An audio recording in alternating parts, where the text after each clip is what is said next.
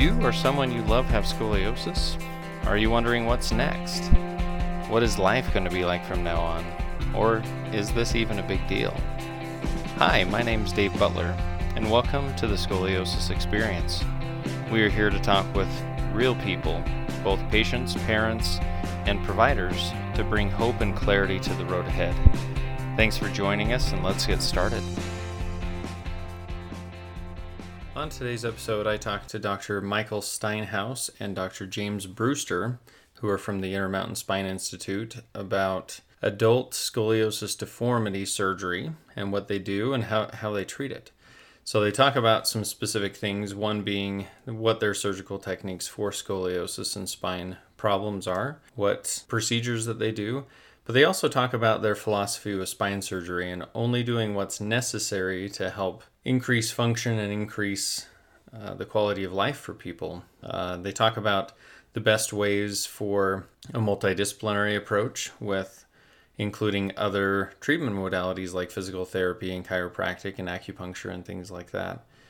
They also talk about when to think about getting a second opinion, and the answer to that is that you should always get a second opinion, but it's interesting to hear them talk about that. They also talk about robot-assisted surgery, which is something that they do that not many surgeons in the area are doing. So I think this episode is a great one to listen to for anyone who is considering spine surgery or is worried about spine surgery, or someone who is searching for a spine surgeon. These two surgeons have been fantastic to work with. The patients that I've seen that have worked with them and that have received surgery by them rave about them. They love these guys, and that's why I wanted to do a podcast episode with them, because I have had such good reviews from my patients.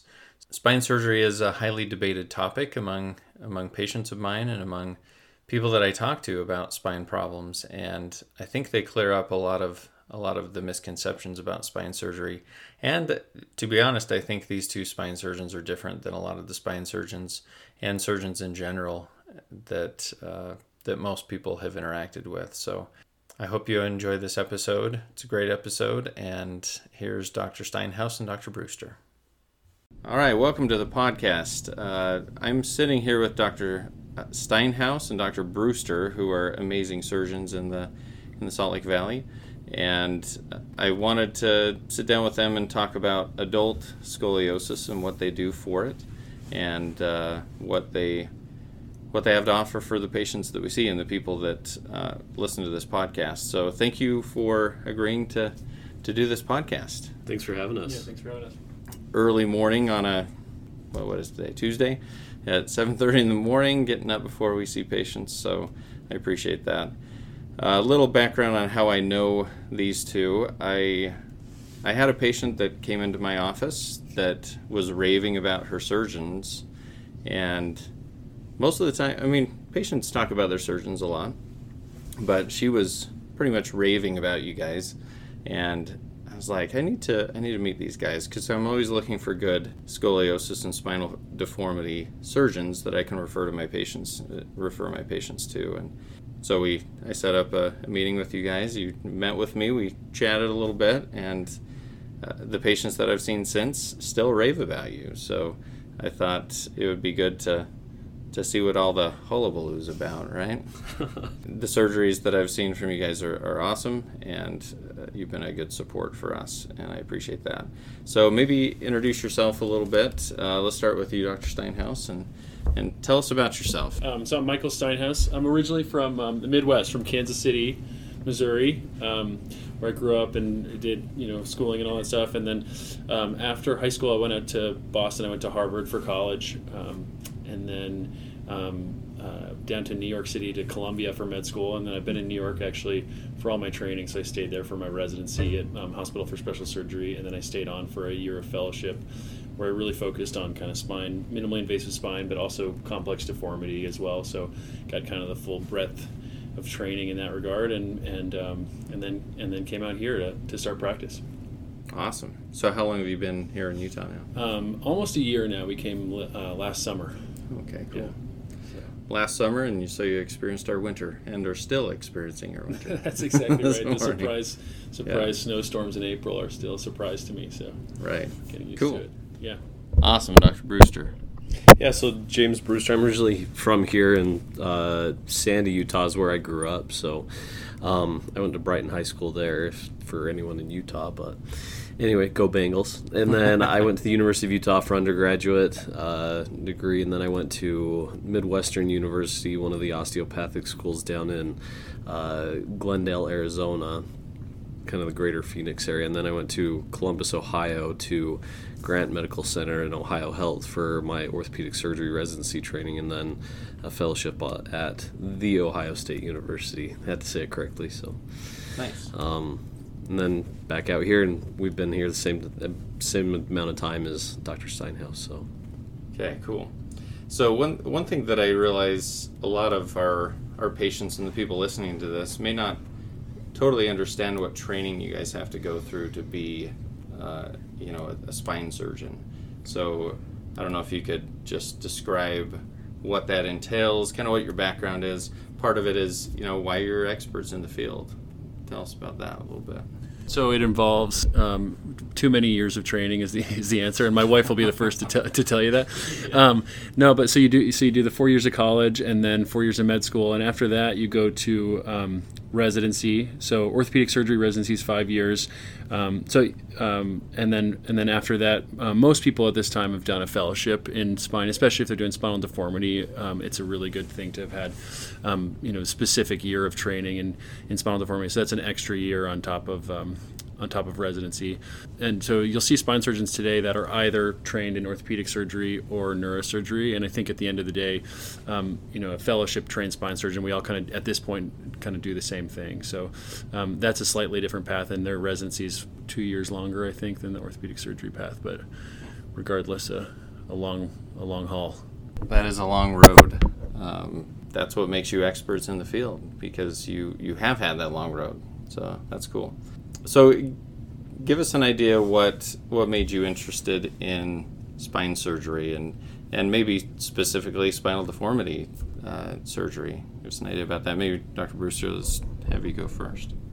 yeah, so I think what made me interested in spine was, one, I feel like spinal issues really inhibit patients significantly, and you can perform surgeries that really get patients to give them their life back, essentially. I mean, you get them back up and moving, you get neurologic compression that's now decompressed, and they can start to function in a much better way and have a much better quality of life. And so there was a big drastic difference, and it felt very meaningful to me for whatever reason. I think it was just because it was so impactful to patients as I saw it. In addition, I think the spine is an incredible part of the anatomical structure of the human body. I mean, it's very intricate. There's a lot of balance that goes on. There's a lot of musculoskeletal anatomy that is involved with it. And so the anatomy is just a very three-dimensional thing, which kind of really drew me to it as well, and understanding it, which is part of it. So, well, you must like it because you spent years of your life learning it. Dr. Steinhaus, what about you? Sure. No, I totally agree with Dr. Brewster. I think the only thing I would add, part of what really made me interested in spine was, I think, the evolution of technology over the last few years has been enormous. I think spine was actually a little bit slow to adopt new technology. Being able to use kind of more minimally invasive techniques, even in a setting of, doing scoliosis surgery, and that's using navigation and robotic technology to really make what we do more, accurate and more perfect than we can, with just using, our own hands. That really kind of drove me to the field. I thought it would really change over the next, 15 to 30 years. So I think that's one thing. And then just to add to what Dr. Brewster said, especially when thinking about patients specifically with scoliosis or deformity, those are some of the most, functionally limiting diseases or pathologies that we see. They've done studies looking at health-related quality of life, and it's up there with cancer, with these really chronic conditions that you think of are terrible, cancer, HIV, all these heart failure, all these really limiting diseases are, patients with scoliosis can have just as bad, if not worse, quality of life measures as compared to those patients. And so when we're thinking about surgery, it really is to get patients, from this really severely limiting situation to something where they can actually get back to enjoying their life. So I think that's what was impactful for me. Well, I think it's interesting because you think when you're talking about that quality of life reduction with having scoliosis, it's not something that most people generally think about. I don't even think probably most spine surgeons recognize that, but for the most part, that's not communicated to the patients that have it. It's like, oh, you have scoliosis, and it's like, well, yeah, it's affecting my life, but that's never really addressed. So I think that's really no. cool I point. think a lot of times people think it's a cosmetic, like largely a cosmetic thing, which is not, just not what we see and not what the data shows. So it's interesting. Especially in the adult population too. I mean, that's where it's a lot more disabling. Yeah, and that's the biggest complaint that my patients have, my adults with scoliosis. Sometimes it's that, I have a hump on my back or something like that, but most of the time it's, I can't walk for longer than 10 minutes or something like that. Right. So that's cool. So tell us what types of patients you like to work with. Like, what's your ideal type patient? I think we like to see patients of all kind of walks, in terms of age, teenagers all the way up to the elderly, and then same thing, whether you have a problem with your low back or your neck or your thoracic spine, kind of the whole gamut. I think for both of us, probably what drew us to spine was not everything is the exact same, and every patient is their own story, and we really think about each patient as their own. So what I like about it is that it's not just one, doing one thing over and over and over again. It's seeing kind of a large variety of patients with different issues and thinking about each patient, in their own right, and kind of coming up with a formalized treatment plan. Yeah. I guess the answer, that's a hard question. The ideal patient would be the one that you could do the least amount for to get them to the best situation, I think. And that's kind of, both of our training is, one, emphasizing minimally invasive stuff, but sometimes there is the intent that you do have to do a little more than just what can be done minimally invasive, but we do still use minimally invasive techniques when we do bigger surgeries such as scoliosis or deformity as well. But I think the ideal patient is one that's motivated to want to get better, and we try and have a long conversation with the patient that says that we set realistic goals, expectations, because going into a surgery for scoliosis is a huge deal, and it takes a lot of time and effort for us and them being patient with us and understanding that it's going to be a journey. Right. And I think it's an interesting thought that you're trying to do the most benefit with the least amount of disruption of the body, which is, most jobs, they're trying to do the most possible. You guys are trying to do the most effect with the least amount of your skills. So, that's an interesting way to put it. So what kind of procedures and surgeries do you guys do? You talked about, cervical spine, thoracic, lumbar. Just kind of give an idea of what those surgeries are that you guys specialize in, and give us an idea of what you do. I guess we just start neck and go down. Neck, we do cervical disc replacements, we'll do foraminotomies or just posterior isolated decompressions just through a tubular retractor, just for single nerve impingement. So we'll do also motion sparing cervical laminoplasty, meaning we'll dilate the cervical spinal canal so that there's not as much pressure on the spinal cord for patients that have significant spinal cord compression. And then obviously anterior cervical discectomies and fusions, and then posterior cervical fusions as well. Thoracic spine, from just simple decompressions, laminectomies to corpectomies to osteotomies. Those are all big words, I guess we could say. We're going into a lot of things. And similar in the lumbar spine is the same stuff. Yeah. You mean you guys basically do anything spine related? Is kind of and I think we try to the history of spine, I think, has involved a lot of fusion, and obviously there are certain cases, especially in the case of spinal deformity or scoliosis, where fusion really is necessary, but where possible, I think we try to do, again, kind of like Dr. Brewster was talking about, we have our philosophy of care, if you say that, is kind of like a minimally invasive or least invasive way to get somebody back to doing what they want to do. And oftentimes that's preserving motion, So I think a lot of what spine surgery in the past has been is fusion, all the way up and down the spine. And so I think we're trying to think of ways to keep your motion by doing disc replacements and some decompression only without fusion surgeries to allow patients. Because I think a lot of times, a lot of people think of spine as spine surgery as kind of a nightmare because they've heard these terror stories from friends or family, whatever, who spine surgery started and then it never stopped. And I think that happens when people start getting fusions that maybe aren't so necessary. And I think the best way to tackle that is to allow people to keep their motion and not put stress on adjacent levels and all that stuff. So I think we really try to, where possible. Obviously, sometimes it's necessary, but a lot of times it's not. So I think we all know someone that's had a spine surgery. That all of my patients, my grandpa had spine surgery and it was never the same, and I think that point is very appropriate, and it kind of goes along with what you were talking about before, where you said that spine surgery seemed to be a little bit behind the times with technology and things like that. I think as that catches up, hopefully that's not the case anymore. Would you agree with that? Yeah, 100%. Yeah. A lot of times people think of spinal deformity surgery as just fusion. And what are the other options that, say, someone with scoliosis has that's, an older patient that has pain or is worried about it progressing? What options do they have as far as with you guys? Well, I think, first of all, we're always proponents of people exhausting all non-operative options before surgery. Anytime you think any type of spine surgery, whether it's the smallest little thing you're doing or a big, scoliosis correction, is a surgery nonetheless. And so I think we try to avoid surgery at all costs and leave it kind of as a last option for people. But I think the other thing, like when you see a scoliosis on an x-ray, people immediately think, I have to straighten that. I have to make them perfect.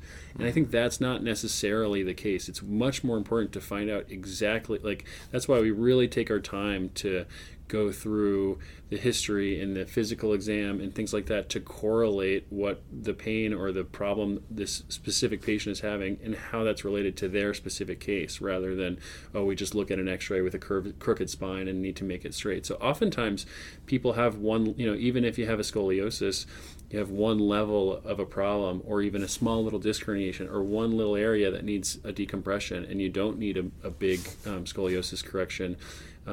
So I think it's really kind of taking the time to think about, where are your symptoms, how does that correlate to what we see on the exam, and how does that correlate to what we see on imaging, and kind of to our point before, what's the smallest intervention we can do to get you back to a functional life? Because oftentimes, and maybe even more than half the time, doesn't involve a big long correction of a scoliosis, and can involve a 1 or 2 level decompression even without doing a fusion or stabilization surgery. Yeah, sometimes it does require a big fusion, right. But ideally, most of the time, it doesn't. Yeah.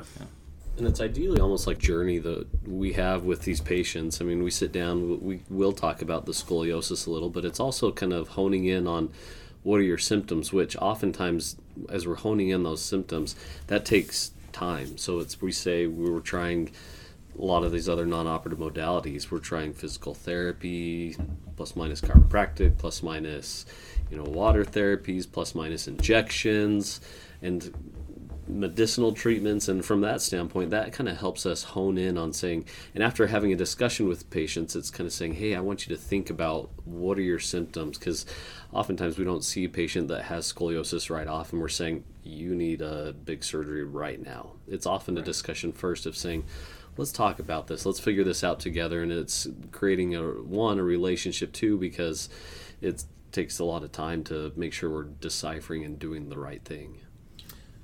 Yeah. The only other thing I thought that I might add is that physical therapy is such a huge part of this process, especially for patients with deformity. And I think we can get a lot of patients a lot better without surgery, for patients who haven't, seen a physical therapist. And the second point to that is physical therapy is not physical therapy is not physical therapy. It's not all the same, So especially for patients, the more complex your issue, the more specialized you need to make your therapy and your treatment. So there's a little bit of a plug for David and his group, but I think, just anecdotally from what we've seen with patients, going to someone who specializes in scoliosis treatment and therapy is so key, because it's not, you don't, go into somebody who's just seen a knee and an ankle and a whatever, and, who doesn't have that training in deformity. It's very specific training, and I think patients do really well with those techniques. So I think, seeing someone who's specialized in that type of treatment is really key to the process. And obviously, I'm not going to argue with you there. Yeah. Yeah, and I think, like you were talking about, exhaust those conservative treatments before doing something more invasive.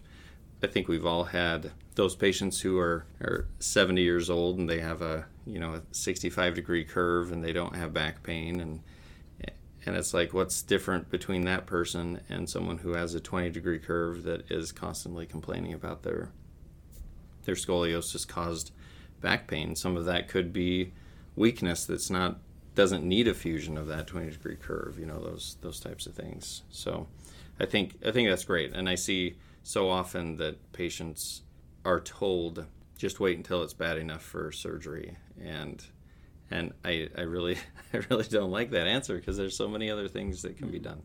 So I think you guys have a fantastic approach to that. If someone is listening to this podcast and they're wondering if they're a good candidate to come see you guys, what would determine whether they're a good candidate to see you? Who are those patients that you would want to see?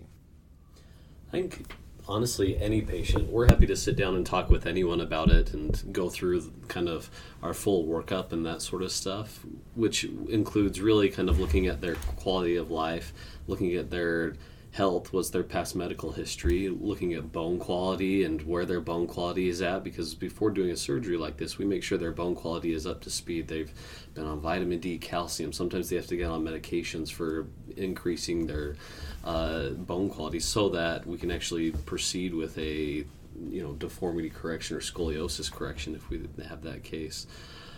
I think that's a lot of how we approach it, is sitting down and having a conversation, and it's having kind of talking from A to Z management. And that's what this is expectant management. It's saying, hey, you may not be to the point that you need a surgery at this point, but we may get there, and this is when we're going to get there. So, and the things that really push our hands to more getting to a point to surgery, it's kind of that tipping scale. Is it to the point where it's affecting their life every single day? Have they exhausted non-operative measures? Do they have neurologic compression that's maybe pushing our hand to get stuff going a little sooner? So are they having weakness in their legs? Or are they having worsening neuropathies, or just from compression of the nerves? So that's kind of our main approach, I think. Well, I mean, it sounds like those who have spine problems could come in and get a consultation with you and figure out if they're the right fit for what you guys do. Absolutely. Yeah, from anything from a disc herniation that they're looking at to a big scoliosis fusion with neurological compromise. So that's great.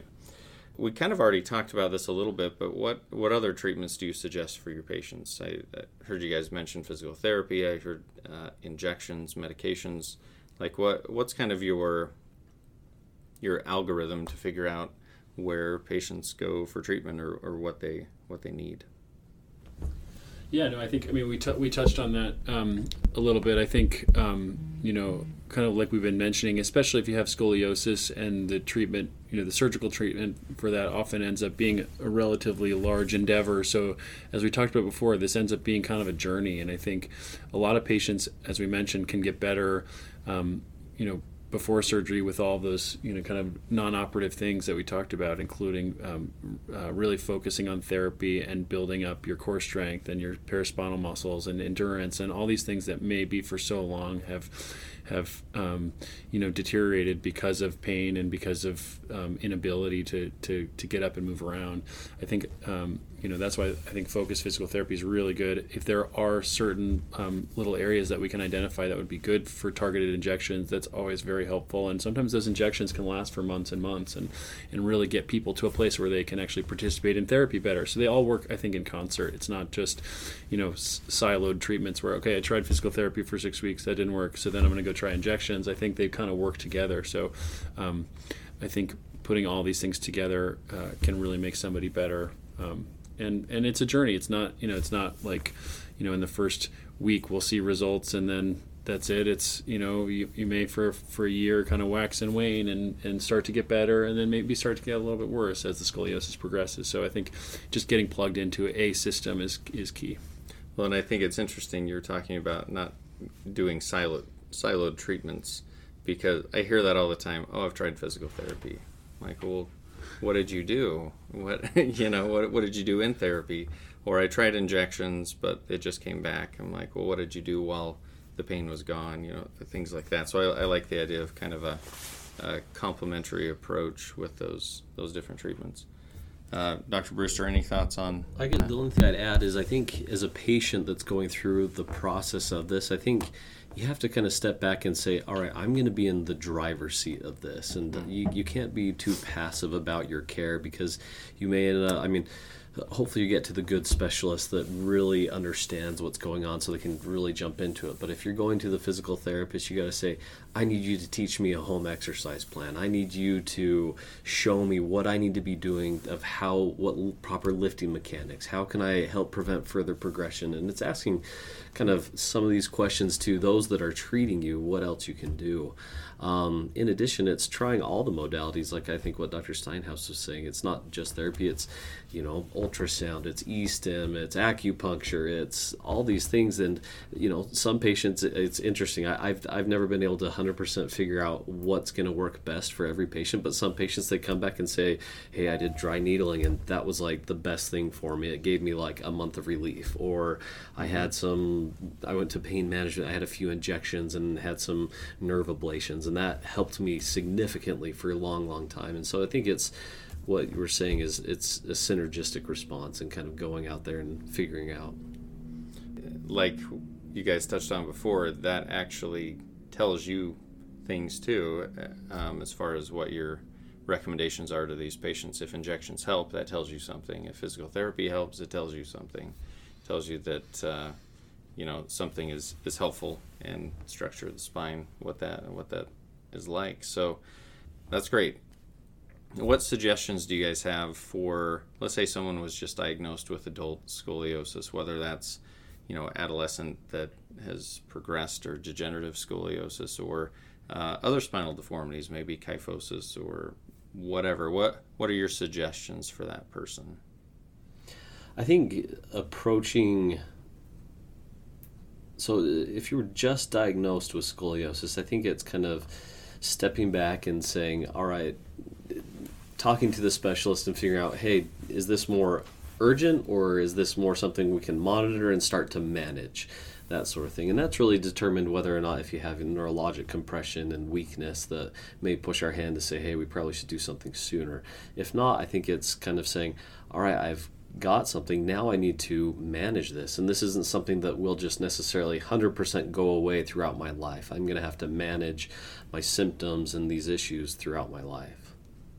Yeah, I agree. No, I think there's kind of this negative connotation with spinal deformity and scoliosis, and if you get diagnosed, I think people it can feel kind of like a very negative thing. And so my first inclination would be to say, stop and take a deep breath. This is not the end of the world. A lot of people have scoliosis, and a lot of people live very happy, healthy, functional lives doing what they want to do with scoliosis, and we have great ways to manage it. But I think to Dr. Brewster's point that knowing that you have it, it almost becomes now a responsibility for, okay, this is something we want to actively manage, and the best way to do it is get on it early and often. I think even if you're not incredibly symptomatic and you're diagnosed with scoliosis, it makes sense to meet with a therapist or somebody who could show you exercises because we know that if you strengthen your paraspinals and maintain your endurance, that's going to limit the progression of this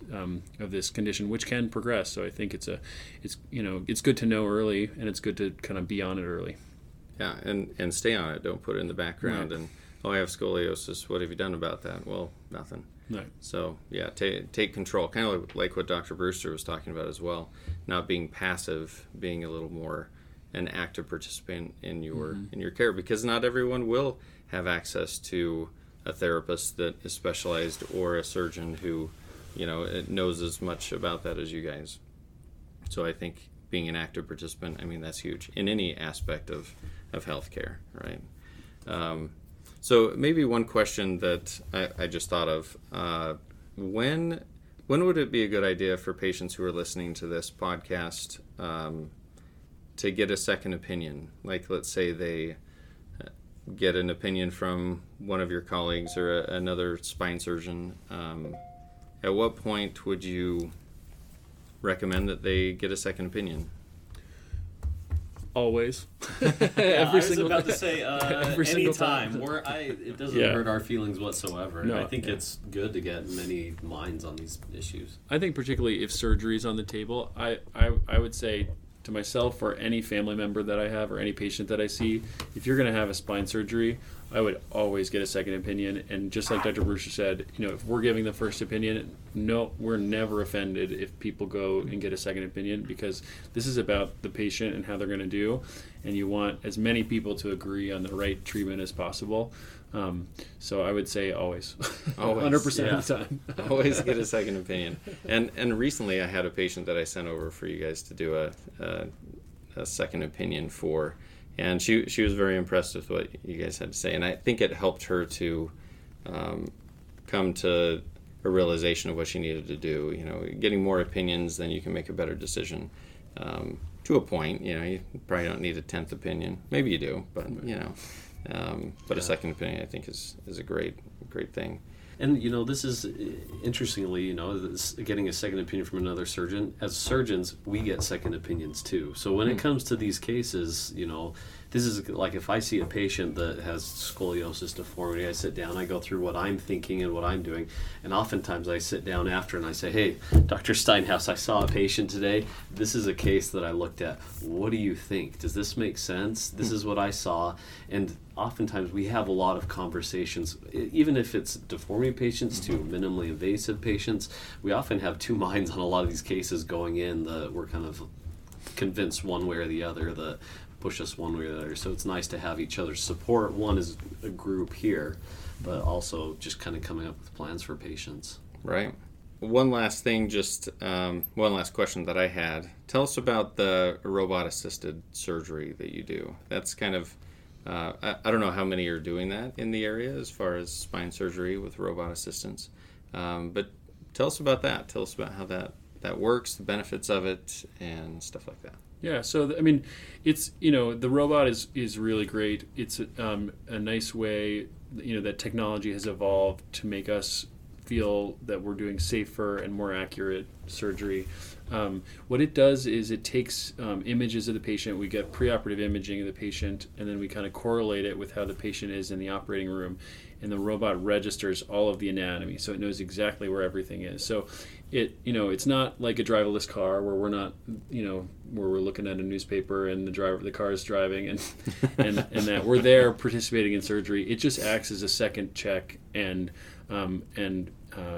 helps us be much more accurate. So the data shows with this kind of navigation and robotic assisted technology that we have much more accurate placement of all of our hardware, fewer revisions, fewer times where you have to take out hardware and put it back in, which is just the first time going in is the best time to get it right, in my opinion. And so, if we can, anyone who's had multiple spine surgeries would tell you it'd be nice to just do one. So that's what's really nice about it, and it takes some stress off of our lives, honestly, because it's a really great second check, and we're not just relying on our knowledge of basic anatomy. We're augmenting that knowledge with some really good technology. So I think it's been really helpful. Does it reduce complications during surgery? Absolutely, yeah. So, when we're putting, especially in a scoliosis surgery where we're trying to do correction, we're putting screws into the pedicles of the spine. And sometimes in a really rotated spine, those pedicles aren't so easy to find, or they're small, or they're deformed. And that's when it's really helpful, because if we're relying just on our own hands and human error, and there are times when things are put in not exactly a couple millimeters off, and their nerves are there, spinal cord is around there, and so it's it definitely cuts down on complications with regard to that. Yeah, the more accurate you can be, I assume, the better. Absolutely. 100%. Cool.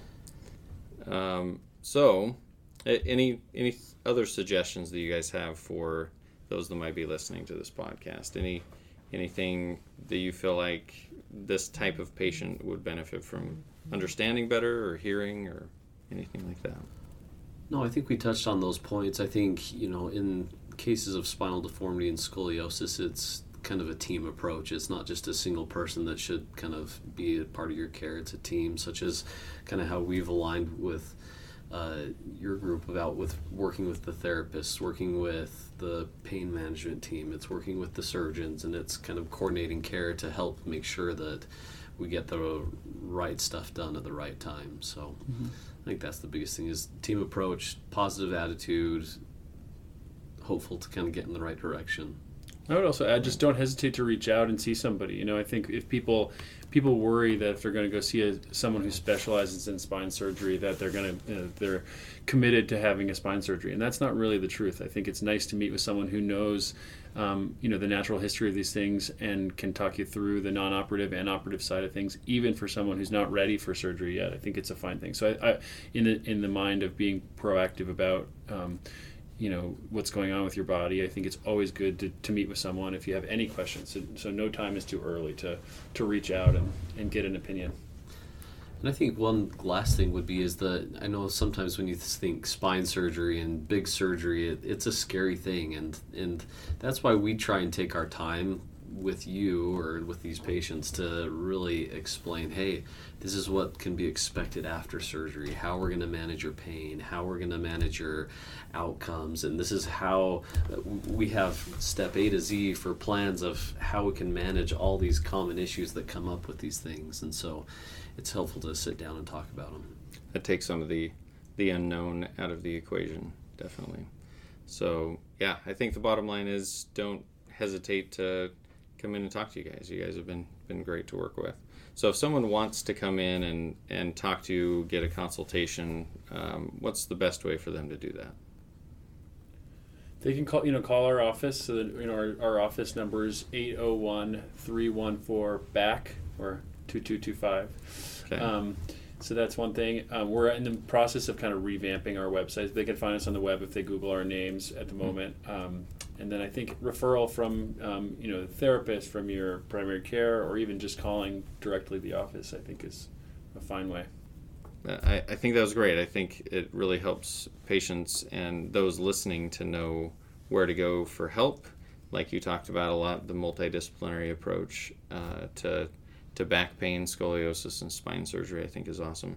So I really appreciate you guys doing this with me. Thanks for having us. Yeah, appreciate thank you. Really appreciate it.